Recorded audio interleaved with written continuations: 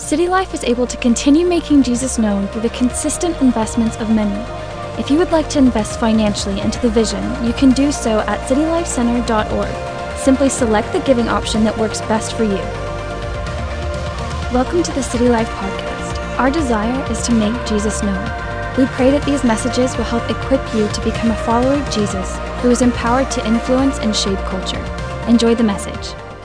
The resurrection of Jesus brought about this new opportunity for life that we've not known since the dawn of creation.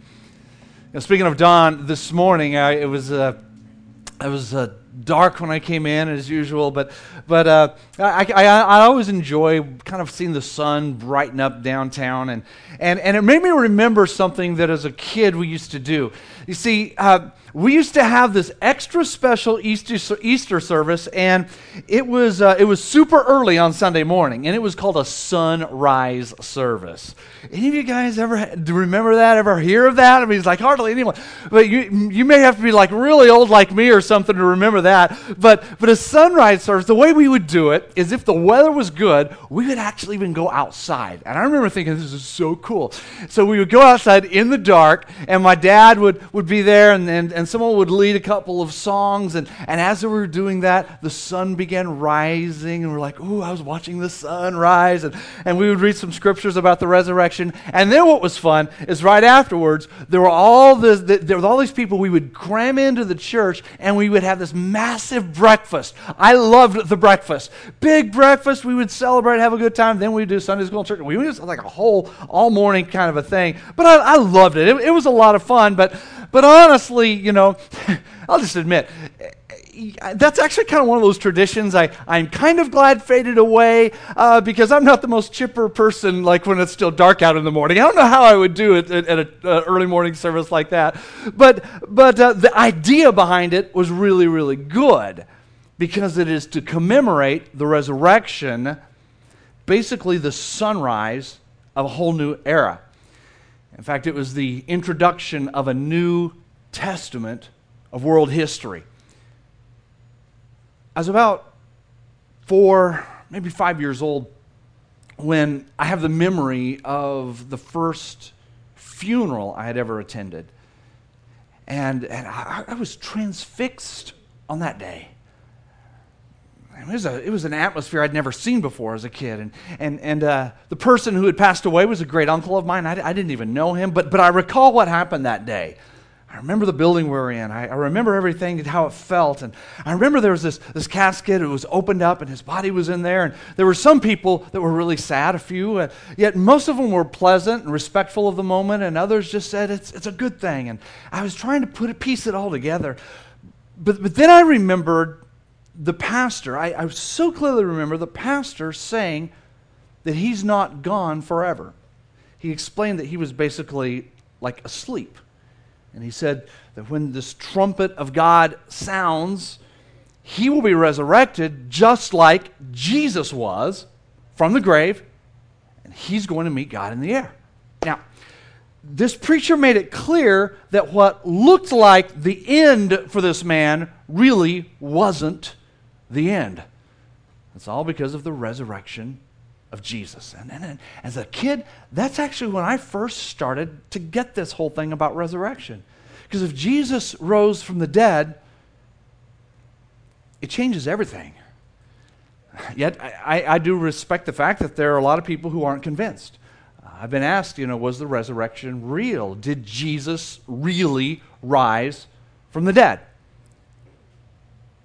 Some people go to church and they enjoy the worship, they like the teaching. In fact, they'll even take the teachings of Jesus and apply them to their lives, but they don't believe in the resurrection. And honestly, I have to say that's a tragedy, especially for a thinking person, because if the resurrection didn't happen, there's no reason for us to be doing any of this. Even the Apostle Paul states in his first letter to the Corinthian church that if Christ was not raised from the dead, then preaching is useless and so is your faith. He goes on to say your faith is futile and that you're still in your sins. I mean, Paul even said that if the resurrection didn't happen, you might as well just live by this motto, which is, let us eat and drink, for tomorrow we die. But it's because of the resurrection that I can lead a memorial service or a graveside service, and I can be there in the presence of family and friends of a person whose earthly life has passed away, and I can say these powerful words with confidence, is that we will not all sleep, but we will be changed in a flash, in a twinkling of an eye, at the last trumpet. For the trumpet will sound, and the dead in Christ will rise, and they will be raised imperishable, and we will be changed, and death will be swallowed up in victory. See, it's because of the resurrection that we have this hope. It's the resurrection of Jesus Christ, our Savior. And today I'm going to answer that question, did Jesus really rise from the dead? I'm going to struggle with that question for a few minutes. So if we're going to do that, we actually need to go to the Bible and see what did the Bible actually say about it. So I want you to look at where I asked you to turn. Look in Luke chapter number 24. Look at verse 1 at the beginning. This is what happened on that very first Easter Sunday morning sunrise service almost 2,000 years ago. Luke 24 verse 1, it says, on the first day of the week, very early in the morning, the women took spices they had prepared and went to the tomb. But they found the stone rolled away from the tomb. But when they entered, they did not find the body of the Lord Jesus. Now, while they were wondering about this, suddenly 2 men in clothes that gleamed like lightning stood beside them. In their fright, the women bowed down with their faces to the ground. But the men said to them, why do you look for the living among the dead? He is not here, he is risen. They went on to say, remember how he told you while he was still with you in Galilee, the Son of Man must be delivered over to the hands of sinners and be crucified, and on the third day be raised again? And then they remembered Jesus' words. When they had come back from the tomb, they told all these things to the 11 disciples and the others. And it was Mary Magdalene, Joanna, Mary the mother of James, and the others with them who told this to the apostles. But they didn't believe the women because their words seemed to them to just be utter nonsense. Peter, however, got up and ran to the tomb, and bending over, he saw the strips of linen lying by themselves, and he went away wondering what had happened. Let's just stop it right there. Did that really happen? The truth is, there are a lot of modern historians who make a philosophical assumption that miracles simply cannot happen. Now, if miracles can't happen, then there's no way you could believe that a resurrection happened either, which then presents the big, huge problem. Because if you don't believe in the resurrection, you would actually have great difficulty in explaining how the Christian church even got started in the first place. I want you to kind of go back in time and imagine what those first hearers felt when they had received the reports of Jesus and the resurrection. You see, they knew that if Jesus' resurrection was true, then they didn't have to be afraid of anything. They didn't have to be afraid of the Romans. They didn't have to be afraid of death. They didn't have to be afraid of war. They didn't have to be afraid of lack. They didn't have to be afraid of tragedy. So if Jesus rose from the dead, it changes everything. But here's the argument of the critics. Basically, they say it just couldn't have happened. And most critics will give a scenario something like this, and this is what I've heard, is that people at that time, they really didn't have good scientific knowledge, and they were very open to the magic and supernatural happenings, and so they very easily would have fallen prey to these reports that Jesus that Jesus had risen from the grave, because they already believed that resurrection was possible anyway back in those days. And they would say something like this, that they would probably say that Jesus followed followers were heartbroken at his death, and they began to feel that Jesus was still with them, and he was kind of with them spiritually, guiding them somehow. And so in their grief, some of the followers of Jesus started having visions of Jesus and Jesus speaking to them. And then as time went by over the decades, these feelings of Jesus being with him spiritually began to transform into stories that Jesus had been raised physically. And eventually, these resurrection stories were written into the four Gospels, and they were constructed there to reinforce a growing belief. Now, that actually sounds plausible, but it actually ignores the historical and the cultural context. Now, I'm going to give you a crazy extreme example, but this actually works because it's the same thing. When I was 4 years old, you see, I was raised in church. I was always around church and hung out around there a lot. And I know this sounds crazy, but this really happened. I was convinced for a very brief time that Jesus was a woman. Here's why. It's because I saw pictures of Jesus as a child with long hair, and he was wearing something that looked like a dress. So in my mind, Jesus is a girl, case closed. I promise you this happened. I remember taking kids with me, walking around, showing them all the pictures of Jesus in my church, convincing them and showing them this is the evidence. See? I would ask them, is Jesus a boy or a girl? And they would say a boy. I'm like, well, come here, let's look at the picture. See, you're wrong. What was the problem there? I was ignorant. I was messed up. I was very ignorant. But I was ignorant of the historical and cultural context because out of the eyes of a little child, I had never seen a man look like that in Marshall, Washington in 1969. So what happened is my limited understanding caused me to make an incorrect assumption. My biggest hope is I hope these guys aren't still messed up today. I hope they, like the pastor's kid told us, But so therefore, it's critical for us to understand the culture and the time and the location as we look at the evidences. There's a lot of evidence. One of the evidences is Paul's letters. In fact, I would say one of the biggest errors that's out there regarding resurrection stories is the claim that the stories that are in Matthew, Mark, Luke, and John and the Gospels, that they were developed long after the events actually took place. But that can't even be true. And here's why. You see, the first recorded accounts of the empty tomb, it's not in the Gospels. It's not in Matthew, Mark, Luke, and John, which were written several years later. It's actually written in a completely different place, and that's actually found in the letters of Paul. Now, every historian, without fail, will say that the letters of Paul were written somewhere between 15 to 20 years after the crucifixion of Jesus.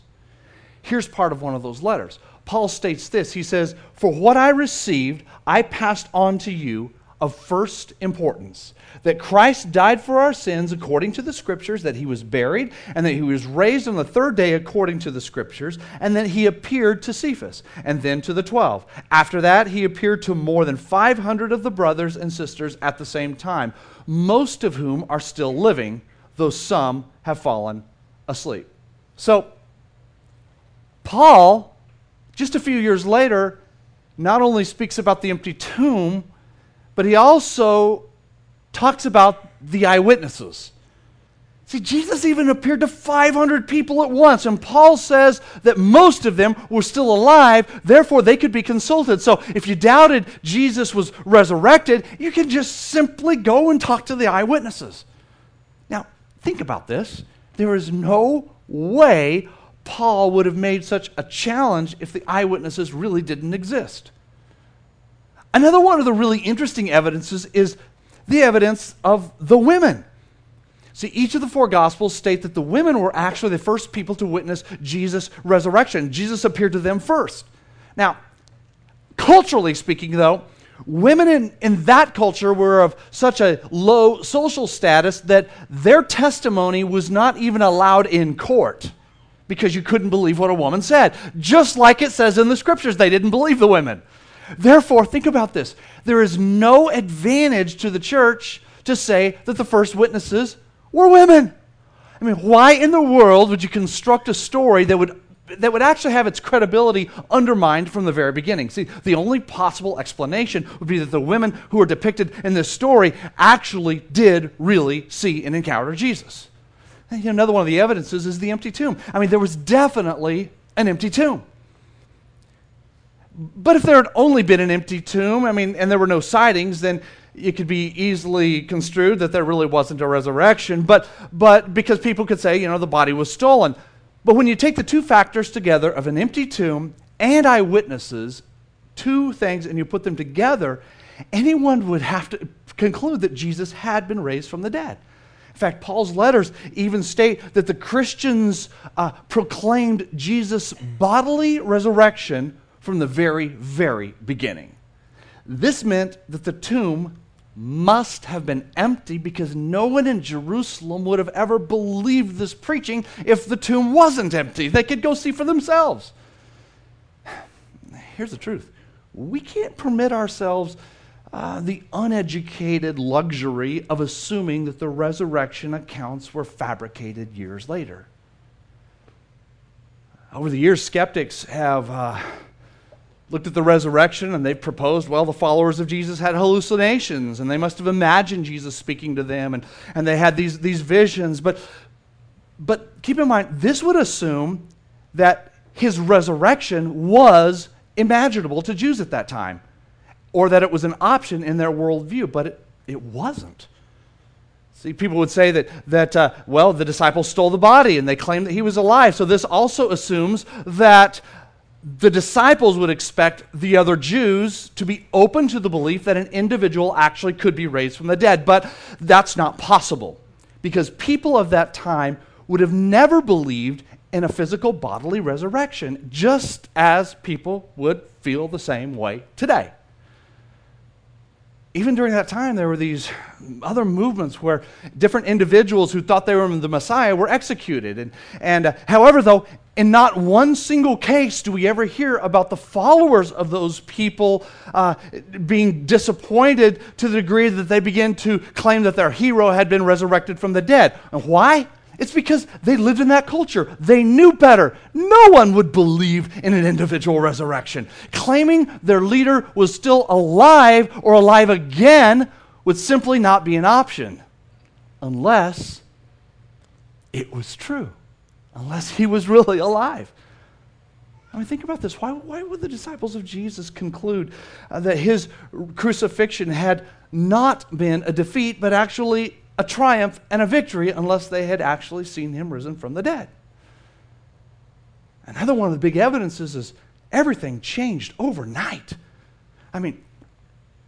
Right after the death of Jesus, the entire Christian community, they adopted these new sets of beliefs, which had never existed before. In fact, they were unthinkable.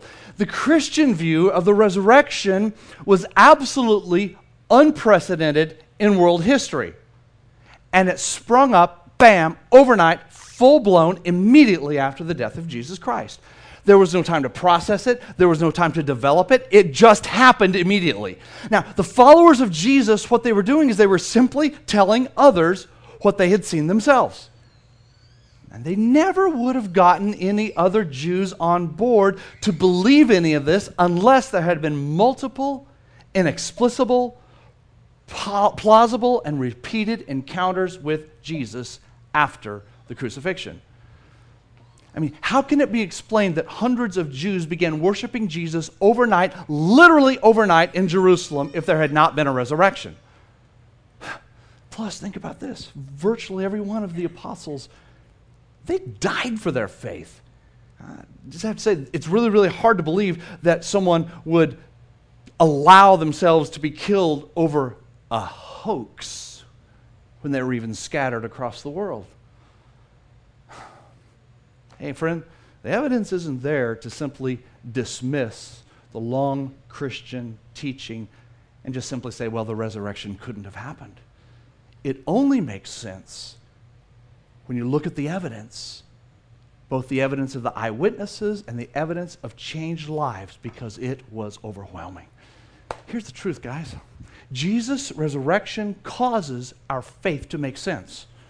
A lot of the skeptics of Jesus' resurrection, they're actually good people. They're people who care about justice for the poor. They're people who want to alleviate hunger and disease in the world, and they care about the environment. Yet, at the same time, they believe that the environment that they are caring for, this material world, was caused by accident, and that the world and everything in it is eventually going to burn up someday in the explosion of the sun. Now, buddy, let me just tell you, that worldview causes problems. The reason is if there's no purpose for our existence, then why in the world would we have any motivation to make the world a better place? Why should we sacrifice for the needs of others if in the end, nothing's going to make a difference anyway?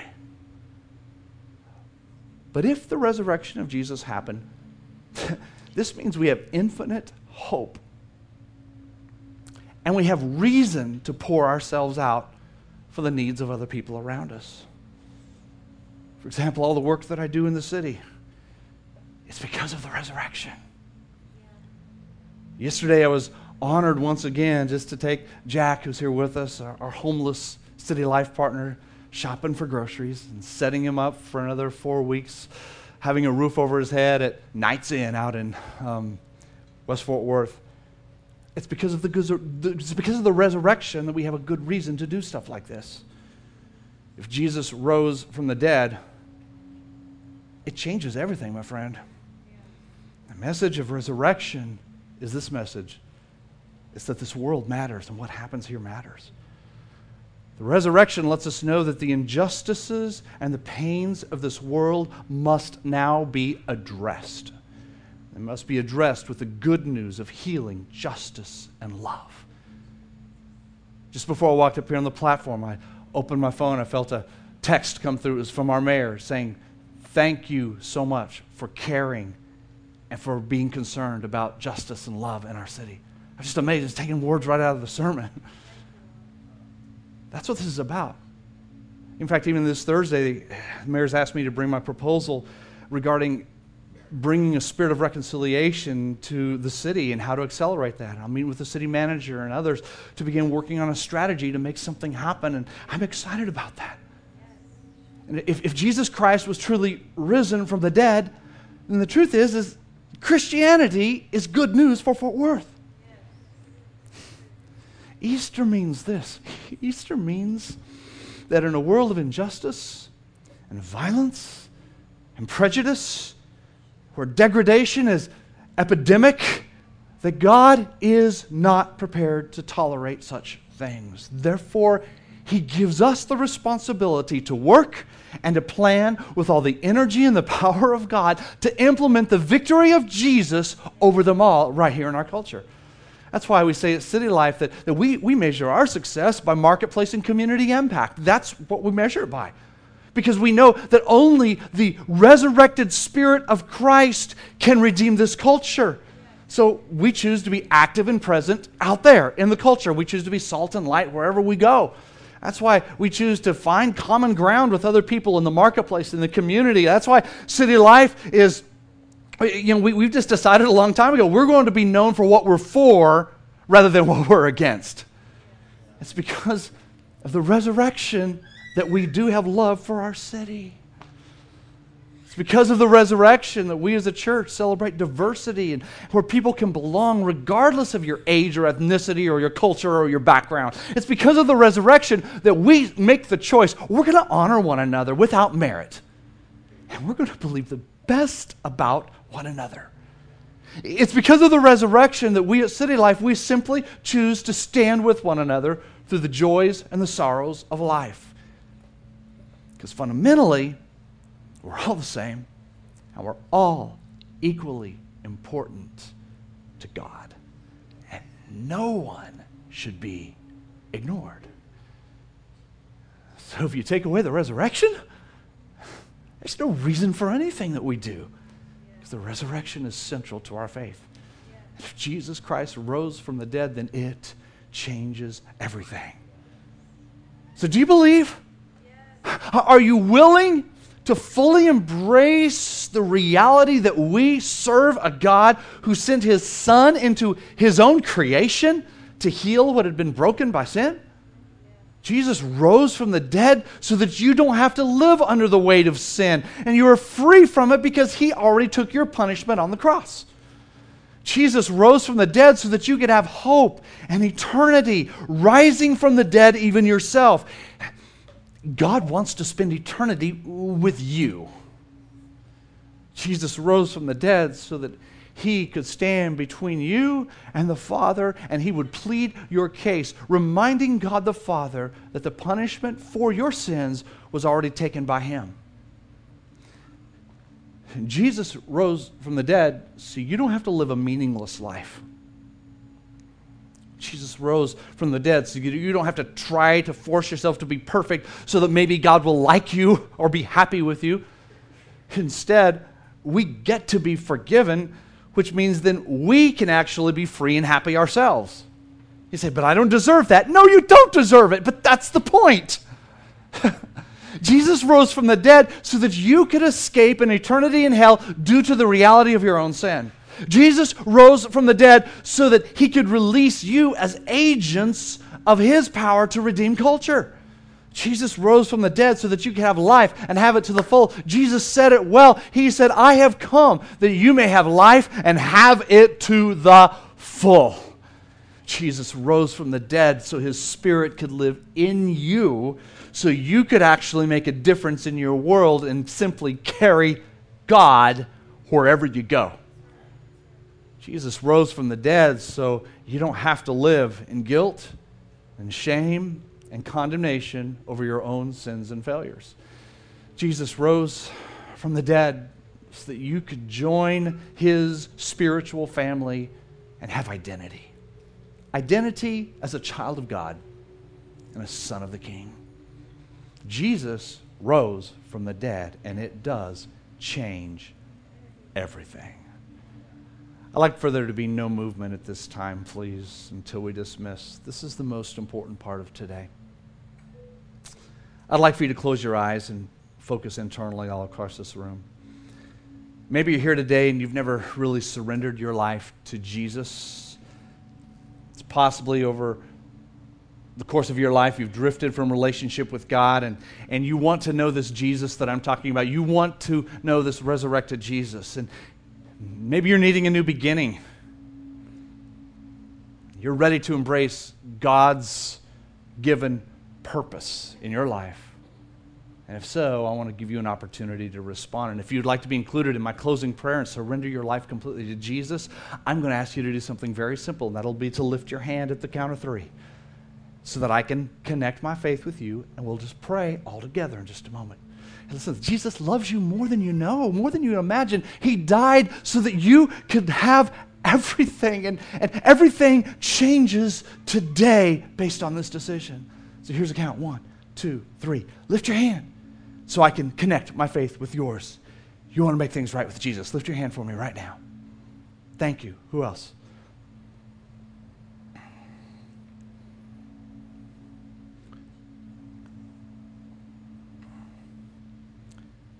Thank you. I'd like for everyone to stand. And if you raised your hand, I want you, along with everyone in this congregation of believers, to pray these words with me. Will you do it? Come on, say it with me. Say this to Jesus. Dear Jesus, thank you for dying for my sin. I believe you're the Son of God, the resurrected Son of God. So please forgive my sins. Today I give up my past and I embrace the future that you have for me. Thank you, Jesus, for new life. In Jesus' name, amen. The City Life app enables you to listen to Sunday messages and even explore the Bible while listening.